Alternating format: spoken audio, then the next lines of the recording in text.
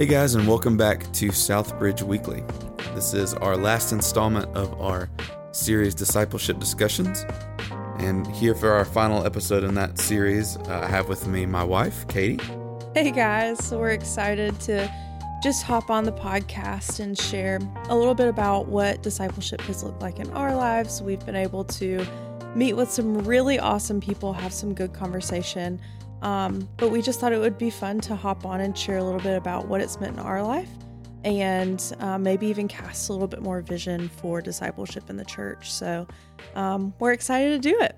It's crazy that it's already been 8 weeks. Last week was week 8 of discipleship discussions. Yeah, so this is week 9, which is crazy. It feels like we just started this. Yeah, it's been lots of fun, and we're so glad that it has been beneficial for our church, and we're so grateful that we have such amazing people. I mean, we had a list of a lot more than we interviewed that we could continue this on, but we're excited to move on to our next topic very soon. Yes. We can go ahead and share that if you'd like. Right, so after this series, we're going to take a 1-week break, so we will not be here with you next Friday. But September 18th, we'll be back starting a new series that we're calling Coffee and Theology. Because who doesn't like coffee, especially when you're talking about theology? That's right. And also, I was going to have coffee with me anyway, so, I always have it there anyway. So we're excited for that. We are. We're really excited about it. And Pastor Todd's going to be a part of that. He's going to be kind of heading up the theology talks. So it's going to be really exciting. And some more just great stuff coming for our church community. So yeah, I'm excited to learn a lot about that. Yes. But without further ado, we'll hop into our discipleship discussion time together. So how do you want to start this, Brandon? Well, I thought that we've been asking everyone else how discipleship has played a role in their life. Mm-hmm. So I thought we would just start with that. I'd ask you, what role has discipleship played in your life, either as a discipler, someone who has met with people, or as someone who has been discipled by others? Yeah, so I'll just start with me being discipled, because that's where it began, where really my discipleship journey began. So before that, just something I want to weave into the story is a little bit of where I was in my relationship and walk with the Lord, and then where I am now. So I remember, I don't have a great memory, but I'm fairly certain I was in 7th grade, and I remember I went to a Christian school, and I can't recall what they were trying to get us to do regarding our walk with Christ or living differently. I feel like, I don't remember. I think we were talking about like movies and stuff like that. I remember looking at my friend and saying, I just don't understand why we can't be like everybody else. Like, to be a Christian, you don't have to be this weird, crazy person and not do all of these things. Like, we can look like everybody else and be a Christian. It's just crazy to me. And I laugh at that now because I am so different than that. Not because I'm a better person, in air quotes, but because God has grown me so much to understand why we do the things that we do as Christians and how we are called to actually look different than the rest of the world, to be set apart. So in high school, I had my first discipleship relationship, and I didn't even realize it was discipleship.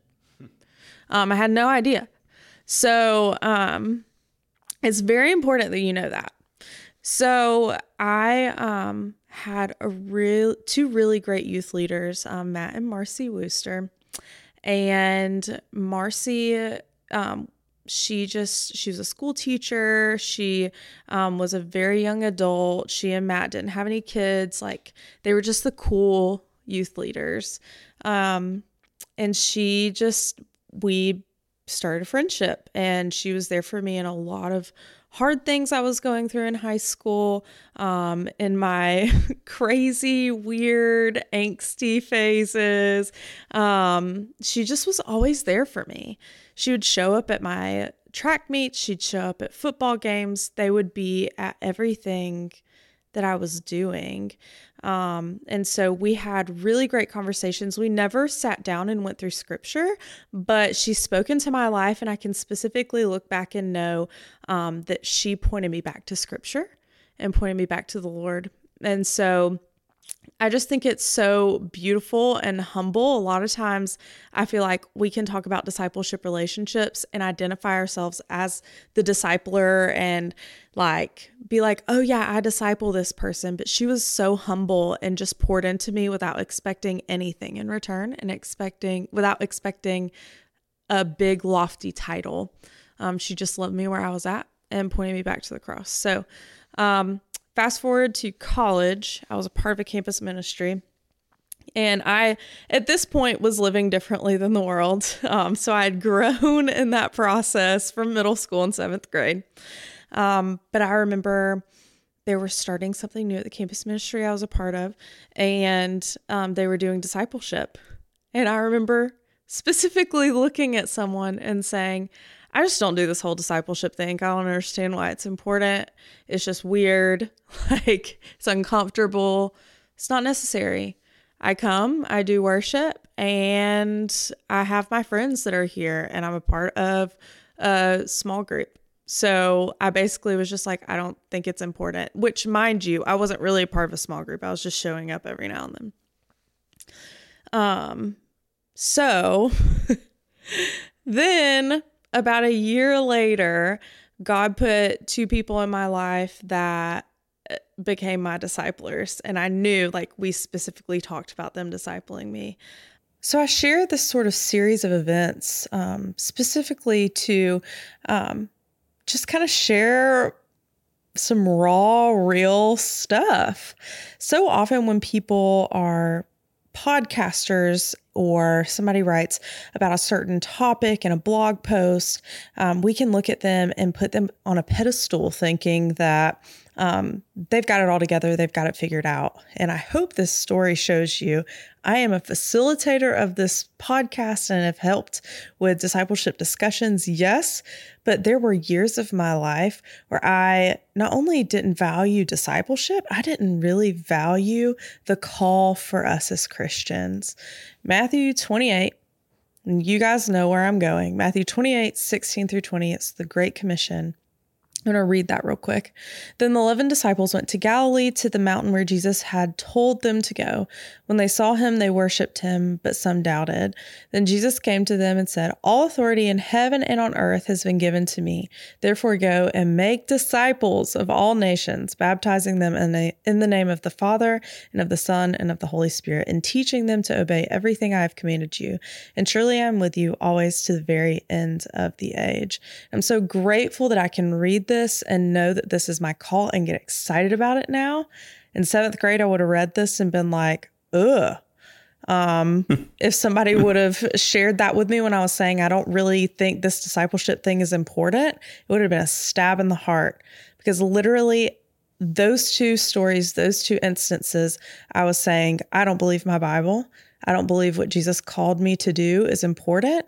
And I just want God because I want to be in heaven one day.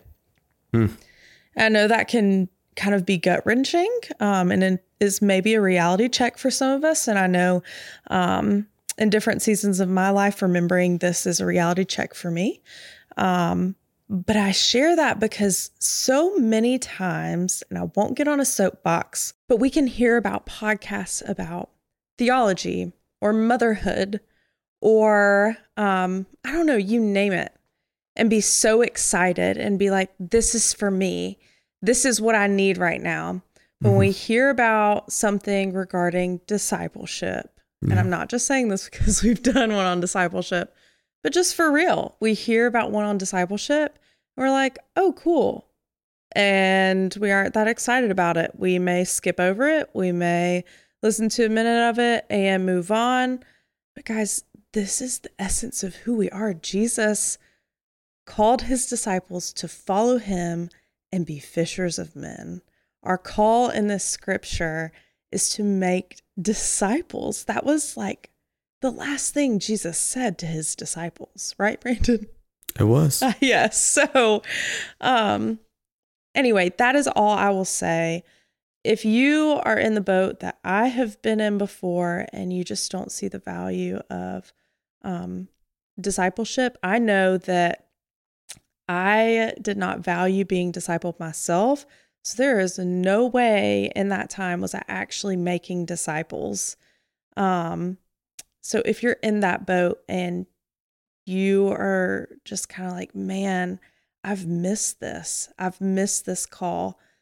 Guys, there's grace. And the Lord is taking you on a process and on a journey where, it's not too late for you to be discipled or disciple someone. And it doesn't matter your age. I meet with older ladies just a season ahead of me, just because I want their wisdom. I have questions. I want to hear about what their walk with the Lord and walk in life has looked like. And so that is such a benefit for me, especially when I'm pouring out. So there are 3 things that I want to share as I'm kind of wrapping up my discipleship talk. And there's 3 points that I would leave you with. Number 1 is we are called to make disciples no matter what we may think or how we may feel. We may not feel like doing it. We may feel inequipped, and we may think that it's silly, but we're called to do it. So that's number 1. Number 2, we don't have to make it a lofty goal. We can be humbly obedient in discipleship. It can be casual. We've talked about that in some of the other podcasts. So often we can think that it has to look a certain way and we have to tie it with a pretty little bow. But just like Marcy discipled me and humbly loved me and pointed me back to the cross, we can do that for others in our life. And man, like everybody doesn't have to know about it. And then 3, to pour out, we need to allow ourselves to be poured into. So we can't expect ourselves to share the gospel with all the people on our street and start meeting with them for to read scripture and not, number 1, have a model, but number 2, just simply be poured into, because you're going to get exhausted pouring out over and over and over again. So it may not be a weekly thing. I know some of us may be thinking about our schedule. It could be you just have somebody that you know is going to be there for you. You text them when you need encouragement. They text you encouragement. You meet once a month and just do lunch together and they pour into you there. You may just need to ask somebody for encouragement, so you look up to them. But whatever it looks like, if you want to follow this call to make disciples, please allow someone to pour into you and disciple you. Wow. That was good. I guess it was long. I'm sorry. It's, we all know and love you, Katie, and we would expect nothing less. So, yes. Which means if you know and love me, mine's going to be a lot shorter, but. And it doesn't mean that he doesn't actually have very profound things to say, because what he's going to say, I promise you, will be very profound and mean so much more than all of the hundreds of words that I said. Oh, well, I don't know about that, but so I'll just answer the same question. Yes.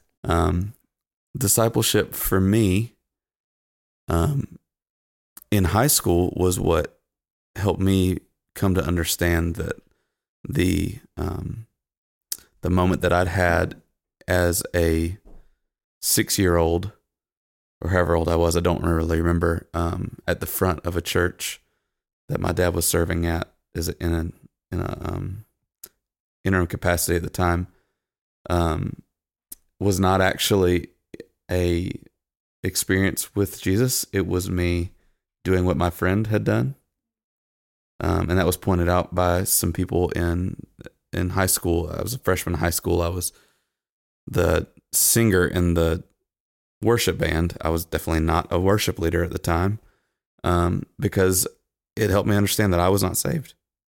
And it just took guys that were older than me, and some of them, only a year older than me, some of them 3 and 4 years older than me, taking time to talk to me, hold me accountable on things, ask me questions. It took that for me to be able to understand that they had something that I didn't have, and that was a desire to know the Lord more. So it's a pretty important thing in my life, in that it helped me come to that realization, helped me make a decision for Jesus, and one that I know is real and I can point back to, and I can tell you the date, and not the time, but the date. It was New Year's Eve. Come on, man. Yeah, I wish I could tell you that. Wouldn't that be great if it was like midnight on New Year's Eve? But I don't know what time it was, but it was on New Year's Eve, my freshman year of high school. And then one of the other things that I'll say about how else it's played a role in my life is that I didn't understand what I was being asked to do for a long time. Yeah. I did not understand, one, how to do it, because no one had ever taught me. All that happened in high school, and that was good. But at some level, you're just a high school kid, and it's hard to really get these rhythms and like understand what's happening. But in college, I didn't really seek it out, and when you don't seek that kind of stuff out, sometimes it just falls through the cracks. And so I got to be in a position where I am discipling people, have interns and college students and people like that I'm pouring into, are supposed to be, and I didn't know what to do. And it took a lot of intentionally, because I am who I am, I researched things at the time, and that can help some, but it didn't necessarily give me like a blueprint or anything. Yeah. But it's by having someone come alongside you and say, okay, I'm going to do this with you so that you can replicate it. That is what helped me understand what it means to be someone who pours into someone else and who does make disciples. And it looks different in lots of contexts. And, I think that I probably suffered from the thing that we talked about, where I thought, and I think I even just said it, like that there was this rhythm and there was this thing that I was supposed to do to make disciples. But, I think one thing that I've heard someone say is you're making disciples of things no matter what. You're always making disciples of things. It's what are you making a disciple of? Yeah, that's good. And for me, it was, I was making a disciple of football, or I was making a disciple of music or whatever. And it hasn't been until a more recent time in my life where I feel like I can say that I have been making disciples of Jesus. That's awesome. Or at least attempting to.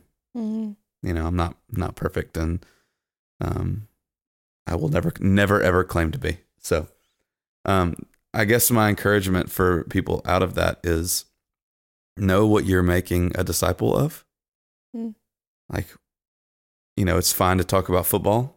It's fine to talk about music.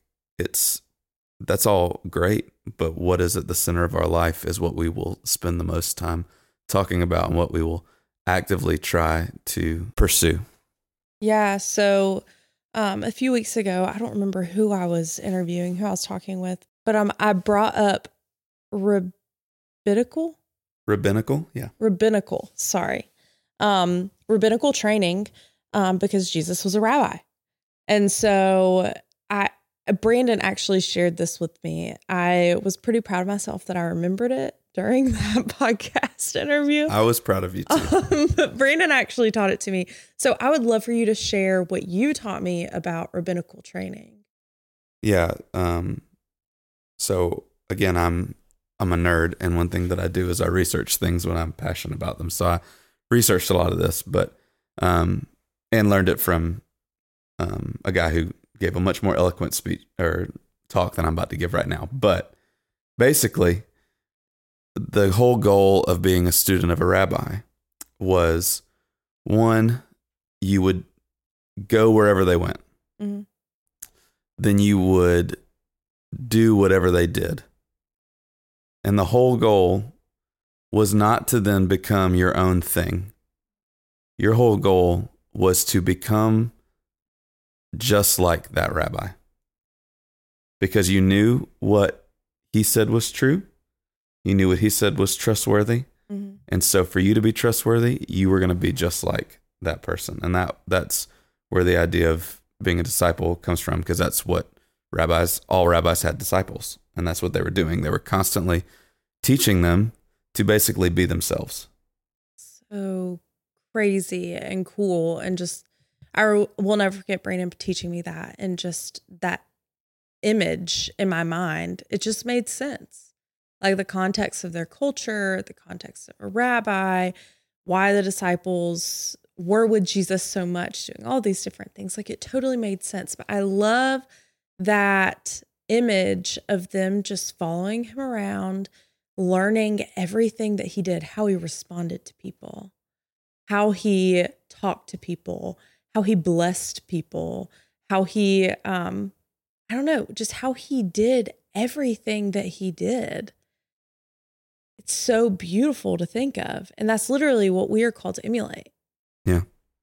We're supposed to, the term make disciples can sometimes lose its meaning, but what we're supposed to do is make others who look like Jesus. Look like Jesus. And we're supposed to, and you can't, there's one thing that Paul says, and I'm going to get this quote wrong and Todd's going to make fun of me maybe, but where he tells in one letter, I don't remember which one it is. Again, Todd, you can come make fun of me later. But he says, I want you to strive to just be like me. Yeah. And it's like you read that and you're like, prideful. Yeah, what a ego. What a guy. Yeah.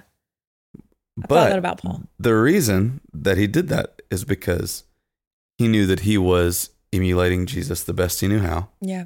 And so what he wanted them to do and us to do, and if you extrapolate that out, is to do the example that he had set, because he knew that would get you as close to Jesus as he knew how to teach you. Which is so, when you actually understand what he's saying, there's so many times, like I just said, that I read some of the things Paul wrote and I'm like, man, this man's ego is huge. But in reality, when you understand what he's saying, that's so humble. Yeah. He's not saying emulate who I am. He wants you to be, he wants you to be like Jesus. Christ. Yeah. He's died to himself and said, I'm going to be Jesus to this world, and I want you to do the same thing. Yeah. That's so beautiful. And so that brings me back to, I brought this up specifically because of the profound thing that I promised you would say. How you talked about we are making disciples of something. Yeah. Very often we are making our own little disciples. Mm-hmm. We are saying, I want somebody to say that I was discipled by this person. How I talked about Marcy didn't want any status, and how I challenged us to be humble. Like, so often we aren't that. We find pride and status in a world that craves pride and status. We can twist it so much. And I can make little Katies instead of little Christs. Yeah. How you talked about football. We literally are making disciples of something each and every time. And we make disciples of ourselves so much because of us being like pride. The world and being like society. Pride, yeah. So that's, hey, I talked for longer than I thought I was going to talk. I'm proud of you. Well, I feel like that pretty well puts a bow on our 9 week it's our wrap up dive. Week. Yeah, dive into discipleship. Yes. So. Well, and how I said we may just kind of speak a little bit into what discipleship in the church, our goals and our hopes are. I hope that you go back, if you didn't listen to Pastor Todd's vision casting episode, that you go back and listen to that. and listen to all the episodes if this is the first one you've listened to. Basically, these are the people of our church that we're interviewing. And so we hope that those are great examples to each and every one of us. But something specifically that God is just doing in the midst of our leadership at Southbridge is really having us hone in on following and fishing. You're probably going to hear those terms more often than not moving forward at Southbridge. And so today, as we leave this episode, I just want us to think about that. How are we following Jesus? And then how are we fishing? How are we making disciples of Statesboro, of all nations? How are we doing that? And are we doing that? Are we following Jesus? And are we fishing? That's our call. So just a little bit about what God's been doing in the staff and leadership's hearts over the past month or so. Yeah. So you'll definitely be hearing that again from all sorts of places. But guys, we are so thankful that you joined us today for week 9 of Discipleship Discussions, the final one for a little while. But we will be back September 18th. Yes. And we will have a brand new series for you, Coffee and Theology.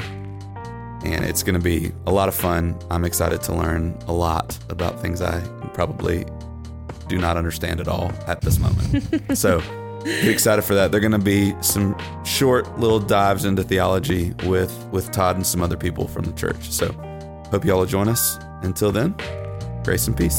See you guys later.